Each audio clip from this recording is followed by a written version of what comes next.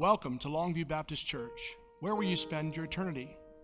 This is a question that does have an answer, even if you don't know what it is. I am Pastor John.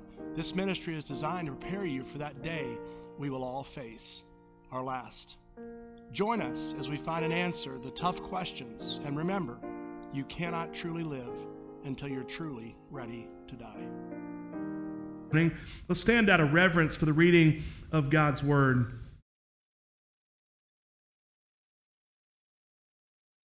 The next day, since he wanted to find out exactly why Paul was being accused by the Jews, he released him and instructed the chief priests and all the Sanhedrin to convene. Then he brought Paul down, placed him before them. Paul looked intently at the Sanhedrin and said, "Brothers, I have lived my life before God in all good conscience until this day." But the high priest Ananias ordered those who were standing next to him to strike him on the mouth. Paul said to him, "God is going to strike you, you whitewashed wall. You are sitting there judging me according to the law. In violation of the law, you are ordering me to be struck." And those standing nearby said, "Do you dare revile God's high priest?" "I did not know, brothers, that he was a high priest," Paul replied, "for it is written, you must not speak evil of a ruler of your people." When Paul realized that one part of them were Sadducees and the other part were Pharisees, he cried out to the Sadducees, "Brother, I am a Pharisee, a son of Pharisees. I am being judged because of the hope of the resurrection of the dead." When he said this, a dispute broke out between the Pharisees and Sadducees, and the assembly was divided. For the Sadducees say there is no resurrection and no angel or spirit, but the Pharisees affirm them all. The shouting grew loud, and some of the scribes of the Pharisees' party got up and argued vehemently, "We find nothing evil in this man. What if a spirit or an angel has spoken to him?" When the dispute became violent, the commander feared that Paul might be torn apart by them and ordered the troops to go down, rescue him from them, and bring him back into the barracks. Father, thank you, Lord, for the privilege we have to be here today on this beautiful Lord's Day, God, this Sabbath day. Thank you, Father, that you are so faithful to us, Lord, in everything that we've needed, all of our struggles, our battles. Lord, we have had the promise of Scripture that if we cast them on you, Lord, your yoke is easy, your burden's light. Father, I pray this morning, Lord, that you would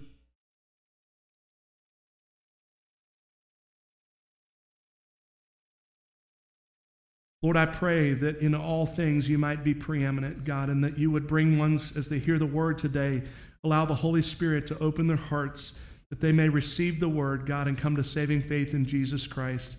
Lord, I pray above all, Lord, that we would be overwhelmed with the wonder, God, of all cross for us as we grow and conform into his likeness. Lord, let us not grow weary in doing good. And Lord, we just commit all this to you, and we ask this, and we thank you. In the name of our Lord and our Savior, Jesus Christ, we pray. Amen. You may be seated. Now, the last verse of chapter 22 again, it says, "And the next day, since he wanted to find out exactly why Paul was being accused by the Jews, he released him and instructed the chief priest and all the Sanhedrin to convene. Then he brought Paul down, placed him before them." And this leads to the first thing that I want to share with you this morning, and it is this: God will place you before audiences once thought impossible. Again, we see this theme over and over. God will put you at the perfect place at the perfect time, but the question is, are you going to be willing to hear it? And are you going to be willing, and I be willing to be led when God places those opportunities before us? And that's the question you have to ask yourself. It's wonderful to sit back and sing Kumbaya as you get excited at church on Sunday mornings. It's really exciting to come in here and to get all wound up spiritually speaking, to hear a good song, a good hymn. Maybe you're driving home from church and you listen to praise and worship and you get all excited.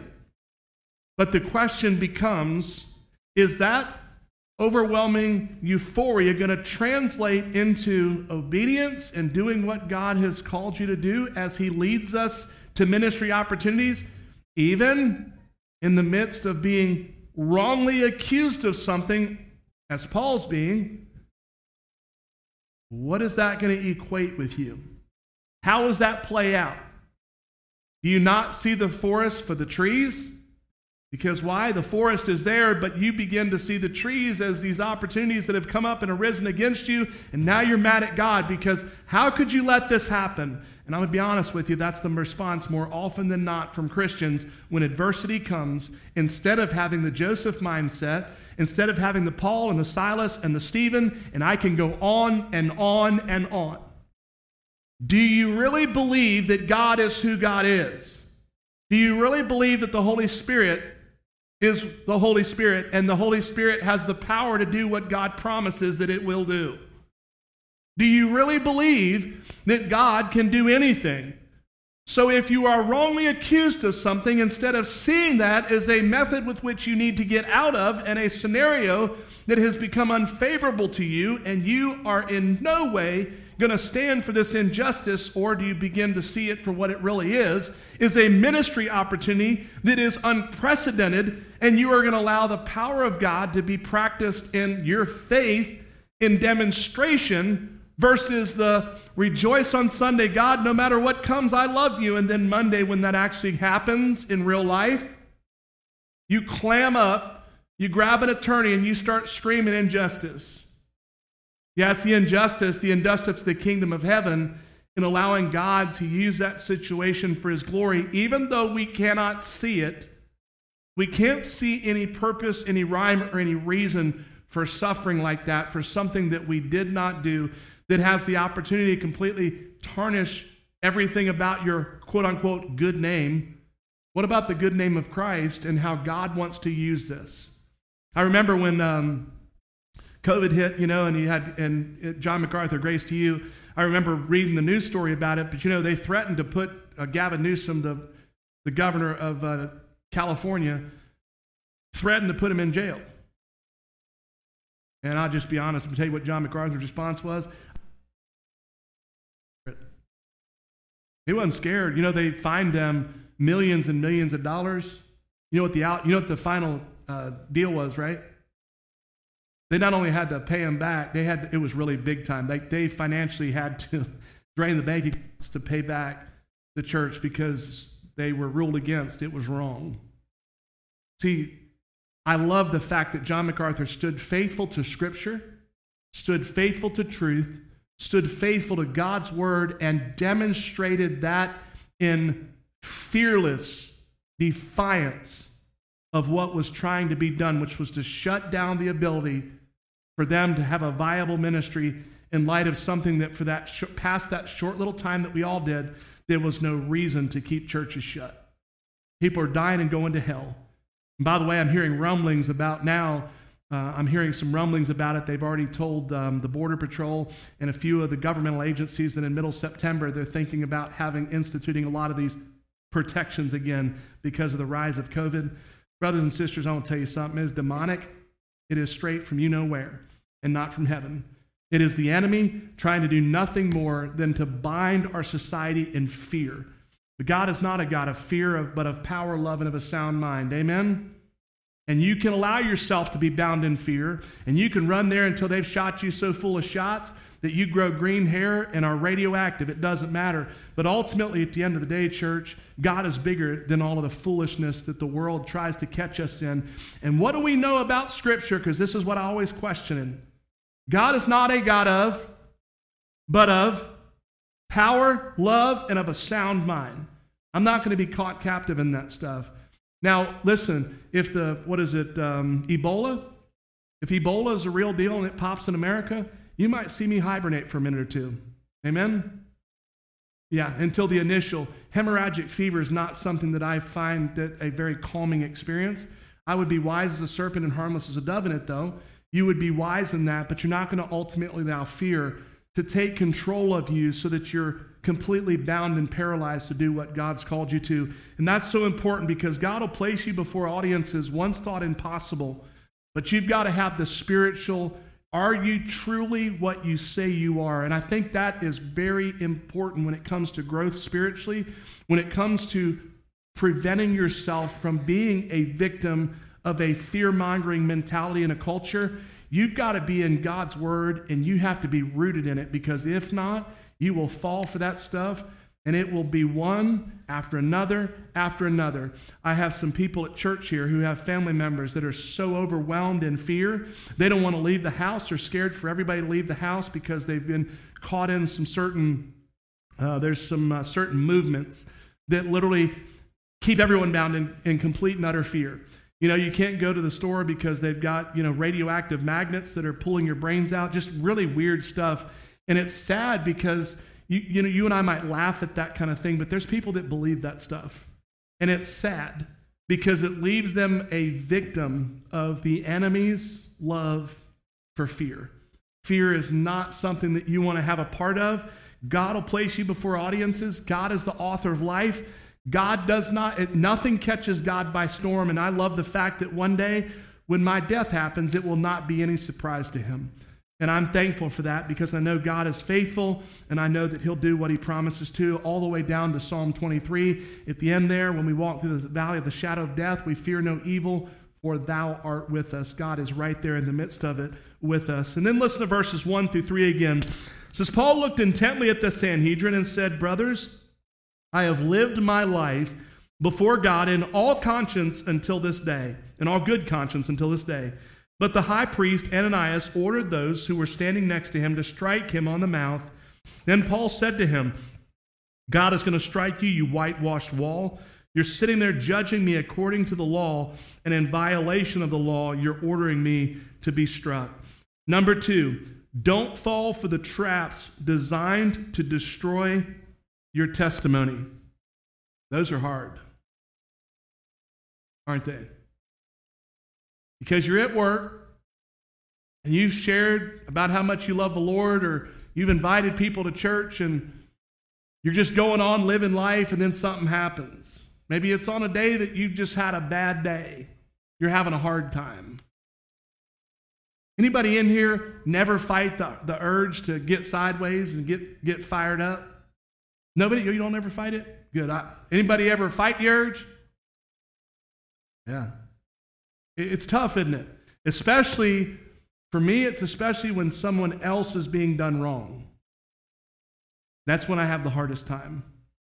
Because if you have a protector personality, you want to go to bat to go to protect somebody who's being wrongly done. And the thing about it is, it's a very strategic thing that has to be done to maintain your testimony and go to bat for somebody at the same. And the scary part about it is, there's a very fine line. Very quickly, can you completely ruin and mar your testimony and remove every word you ever said for the kingdom and actually do great damage to the kingdom. Because the first thing that happens once you leave and you've said something or done something you shouldn't have, the first thing that happens when you walk out that door, you ready? I thought they were a Christian. I just said it the way they said it. They have that southern, I thought they were a Christian. And you spend the next 5 or 10 years trying to get back what you, in one moment, with one misplaced sentence, did. Don't fall for these traps because they're designed to walk you. By the way, nobody else has to do it.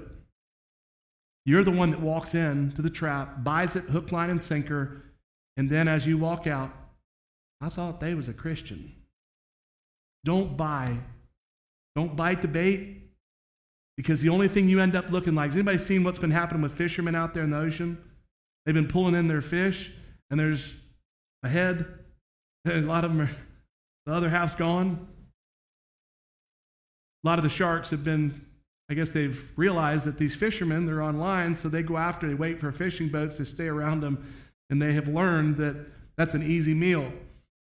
So by the time the fish gets up to the top, it's what was a fish, the mouth on there with the rest of it having been in one nice bite, gone. That's what we end up looking like to the people. We look like a fool. We look like some anomaly, and we end up destroying our testimony. Stay away from those traps, because they are just that. They are traps designed by the enemy so we do more damage to the kingdom than the enemy's forces can do attacking us individually. Greatest thing that he can use us in doing is for us to be used as a pawn with which we destroy the kingdom work. And the thing about it is, it's one of the most effective tactics. It's another when someone comes externally, because it's easy to see that for what it is. But when he uses us amongst ourselves to do that work, that is a very sad thing that we can prevent from happening. We just have to remain in prayer. We have to be faithful as we are in God's word, as we're preparing, as we're armoring up. We even need to think about situations like that and when they're presented to us, so that we think rationally and reasonably when our emotions get triggered, so that we do not default to destroying our testimony even inadvertently. Now listen to verses 4 through 10 again. It says, "And those standing nearby said, 'Do you dare revile God's high priest?' 'I did not know, brothers, that he was the high priest,' replied Paul, 'for it is written, you must not speak evil of a ruler of your people.' When Paul realized that one part of them were Sadducees and the other part were Pharisees, he cried out in the Sanhedrin, 'Brothers, I am a Pharisee, a son of a Pharisee. I am being judged because of the hope of the resurrection of the dead.' When he said this, a dispute broke out between the Pharisees and Sadducees, and the assembly was divided. For the Sadducees say there was no resurrection and no angels or spirit, but the Pharisees affirmed them all. The shouting grew louder, and some of the scribes of the Pharisees' party got up, argued vehemently, 'We find nothing evil in this man. What if a spirit or an angel has spoken to him?' When the dispute became violent, the commander feared that Paul might be torn apart by them, ordered the troops to go down, rescue him from them, and bring him into the barracks." So leads the third and final thing that I want to share with you this morning. That is this: let the foolishness of those against you be their own undoing. When Paul recognized that he was being disrespectful to the high priest, he immediately dealt with that. He even really apologized in front of all of them. Very wise move. He was preventing the ability for them to say, "Look, you've been disrespected. You call yourself a Christian, right?" He removed the ability for them to do that. And when confronted with what was wrong, Paul quickly wanted to fix this. Interesting, just something to help you understand this. You think about the Pharisees, the followers, the rule followers, and the Sadducees, the difference between those two. Don't forget, remember, the Pharisees believe in the resurrection and angelic beings. The Sadducees do not. That's why they are sad, you see. Keep that in mind. It's a good way to remember those two. The Sadducees, they don't believe in it. Doesn't make sense to me. I mean, what do you believe in? But they have a whole list of things they do believe in. But Paul capitalized on this moment. Hey, what a great ability, right? Let's just cause infighting amongst themselves. And then Paul injects this statement and then basically steps back and allows that to commence. That's where the Bible talks about when you're confronted, where you're testifying, the Holy Spirit will give you the words to speak. And God gave him the words to speak beautifully. And this foolishness that was going on in front of him had, again, nothing to do with truth. That's the thing that we see resoundingly in each one of these things. There was no basis for the attacks that were coming against them. The same is true with us. Don't give them fodder. Don't give them ammunition. The enemy, don't give people the ability to rightfully accuse us of something that we did, as opposed to the lies that they were manufacturing. It's just this, honestly, it's the basic old country gossip at play. That's what we see right here. How many times have you heard these salacious rumors in your community? Anybody? All you've got, the rest of y'all? You got any time? I can tell you the ones that have just in passing heard people talking about it. Anybody want to hear? I'm not going to say it. You know what I'm talking about. There's salacious rumors that swirl on any given day. How does it happen? Get a circle of 10 people, tell them one little thing, and let that go around that circle. And you ever done that? You ever heard what comes out the other end? You ever wondered, how in the world did you get that? It's the same thing as a policeman when somebody comes up and says, I witnessed a crime. You got 5 different witnesses. Wonderful. We'll surely be able to nab them. It was a white male that looked like a unicorn. And then you have this person over here had a black t-shirt, green shorts, and barefooted. The other person, they had Nike high tops on. They had underwear on and one of those tank tops. How did all of you see something different? But that's what happens, isn't it? One of those things that I always learned from this, you got to be very careful with the human mind. Amen? I say that to say this foolishness, you don't want to get caught in. You don't want to be baited in foolishness, much less you don't want to be baited into gossip and slander, because there's very real victims at the other end of your tongue. Amen? What is the scripture talk about with the rudder? You got this little rudder that makes this big ship. The tongue is just like that. But the sad thing about it is, if a ship runs aground or something happens, all right, there might be a loss of financial, but your tongue can cost somebody their lives. There's people that take their lives because of lies and gossip and slander and rumors. It ruins people. So we've got to be careful. We're watching the instance right here. Ultimately, Paul loses his life because of lies and slander. He literally loses his life. Now, was that above God's ability to stop? No. God could have stopped it. But from day one, God said of Paul, hey, you're going to see how much this guy's going to suffer for my name. He was literally an ambassador for the kingdom that ultimately laid down his life for the kingdom. And God's call to us is, hey, are you a living sacrifice? What is a sacrifice? It costs us. Are you waking up every day? God, I don't know where you want me. I don't know what your purpose or your plan is today. God, use me for your glory.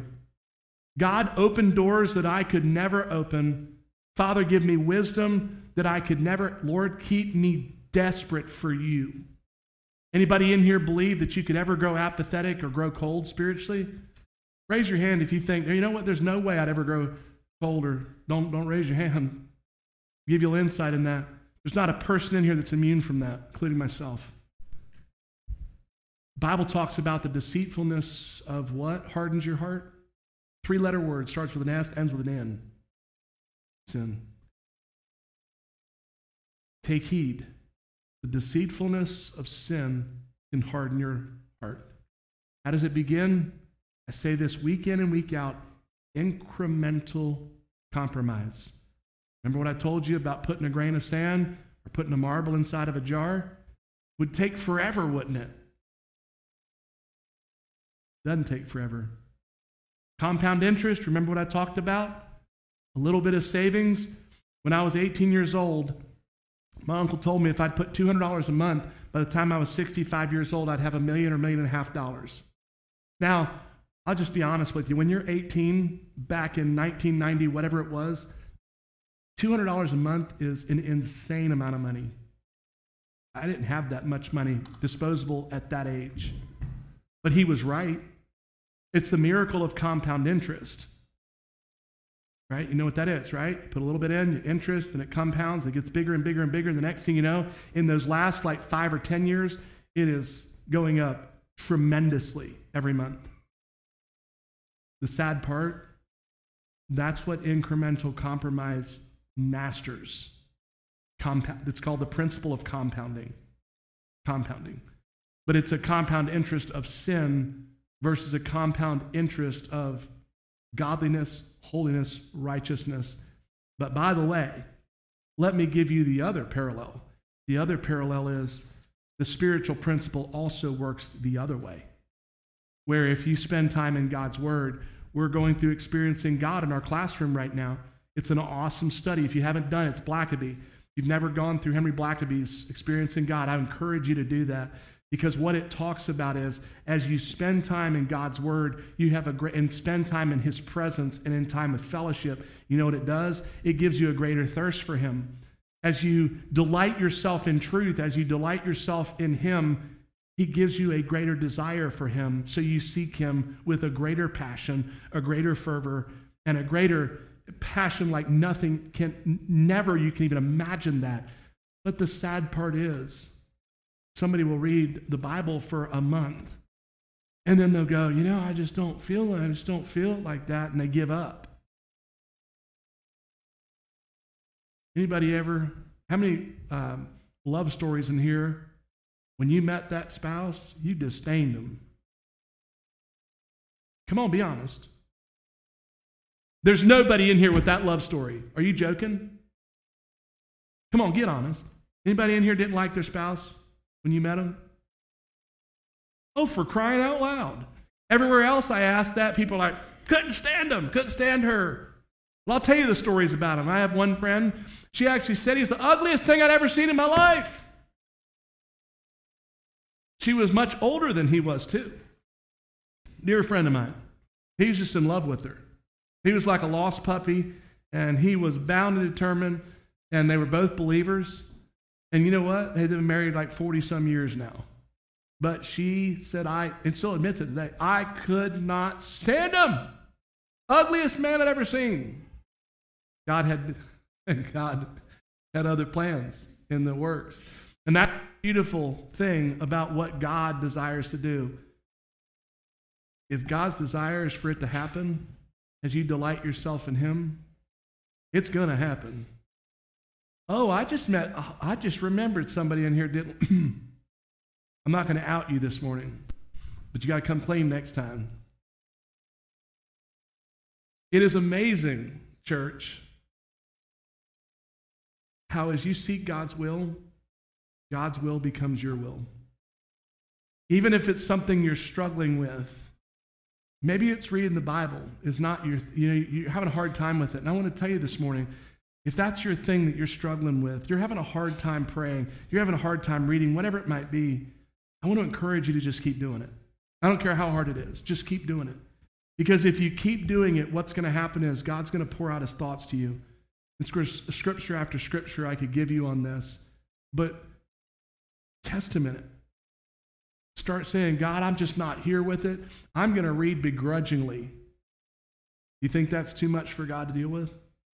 What God will do is give you a heart for what He desires if we are merely faithful. Seek Him with all of your heart. The Bible says this. I will be found.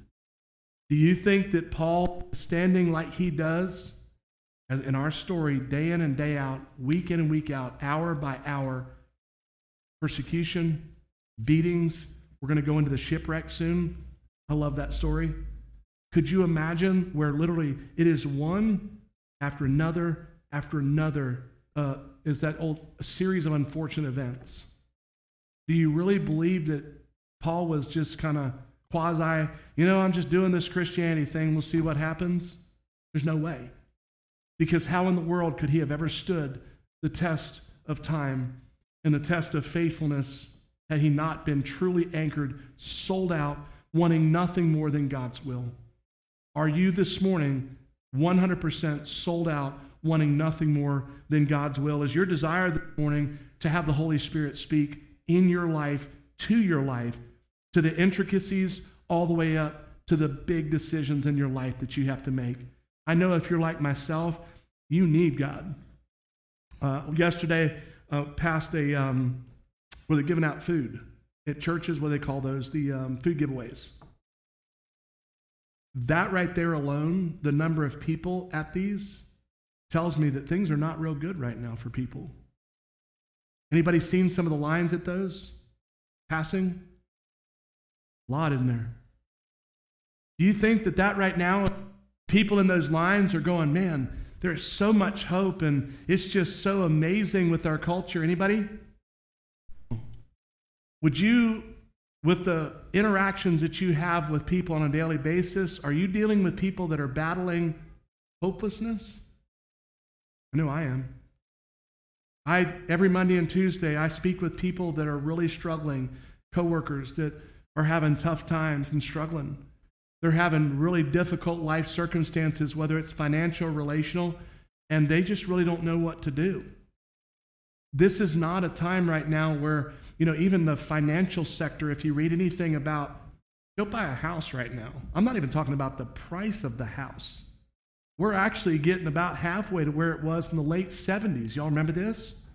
When home interest rates were at 20%, right? What are they talking about right now? Home interest rates at about 8%? Can you imagine borrowing $200,000 to $400,000 at 8%? Just a couple of years ago, it was at 2%. You're looking at 4 times the amount of interest to buy a home. You don't realize, for someone who doesn't have a home, that has a family that needs a home, that can make that completely unaffordable.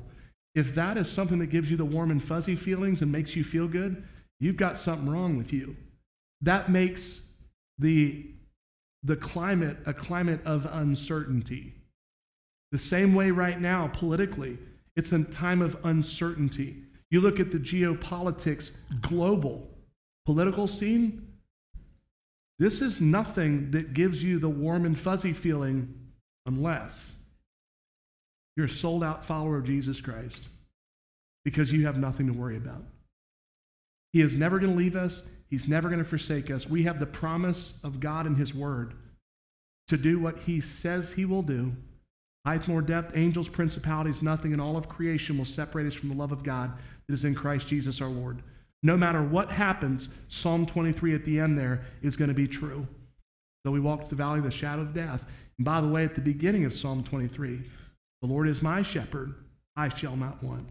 Makes me lie down in green pastures. We covered that just a couple of weeks ago, and how awesome it is to know that the God of creation is going to lead us beside still waters. He's going to put us down in green pastures so that we don't have to worry where our next day is going to come from or our next week's going to come from. God's already got it under control. Do you truly believe that? If so, it should bring you an overwhelming peace.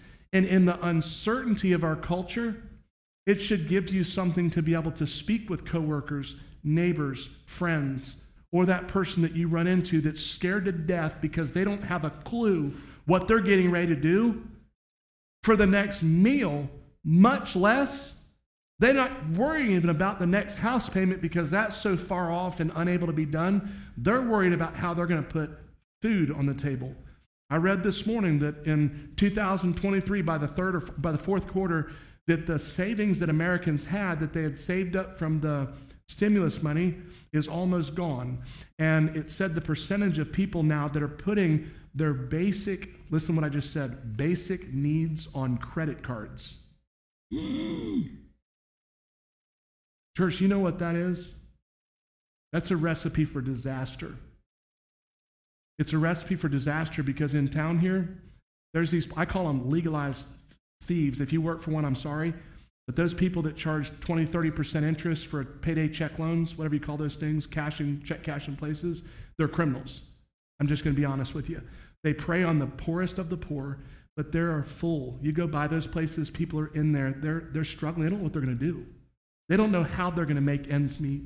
And you need to be lifting up in prayer because there's much opportunity to minister to people who right now feel very hopeless. Amen? But we've got to be spiritually on our A game. We've got to be willing to be paying attention. We've got to be willing to be speaking into lives of people because we took the time to be aware of it in the first place instead of disconnected. It's really easy to be disconnected. Why? Because everybody's foul now. You go into a fast food restaurant, they'll finish their phone call before they serve you, right? People are rude, people are and it's really easy to get so upset that you miss the opportunity to even be present in the moment. I have to actively push myself, and do I forget sometimes? Yes, I do, and I disconnect, because if not, I tend to want to get upset because there's just certain things that people should do naturally, right? But they're not doing it, and you've got to get to the mindset of recognizing that this is a different time in history. We still have a call as followers of Christ, though, to be the hands and feet of Jesus. This morning, are you going to allow the Holy Spirit to speak? Whatever need there is, whatever battle you have, whatever struggle it is, most of all, are you willing to let God take you from where you are to what He wants to do in and through you? Let's pray. Father, thank you, God, for the privilege. Thank you for joining us today. We pray that God's word has encouraged you. You feel like you've had fellowship and been at home with family. Today, if God has moved in your heart, and today you would like to make Him not only the Savior, but the Lord of your life, first, it's important to know that we are sinners. We're born sinners. No one can bridge the gap that was separated when sin broke what God had created so beautifully. If today you know you're a sinner in need of a Savior, and you know that Jesus Christ was born, lived a sinless life, and died on the cross to pay for your sin, today, if you want to, you can trust Him as your Lord and Savior. It requires you to pray and in faith ask Him to save you, to forgive you of your sins, to cleanse you, and you want to live for Him. I pray today if you do that, that you will reach out to us. We would love to get you connected in a church body, a church home, wherever that might be, and get discipleship around you so you can grow in this new life that you found in Christ. Read God's Word. He will never leave you. He will never forsake you. God bless you.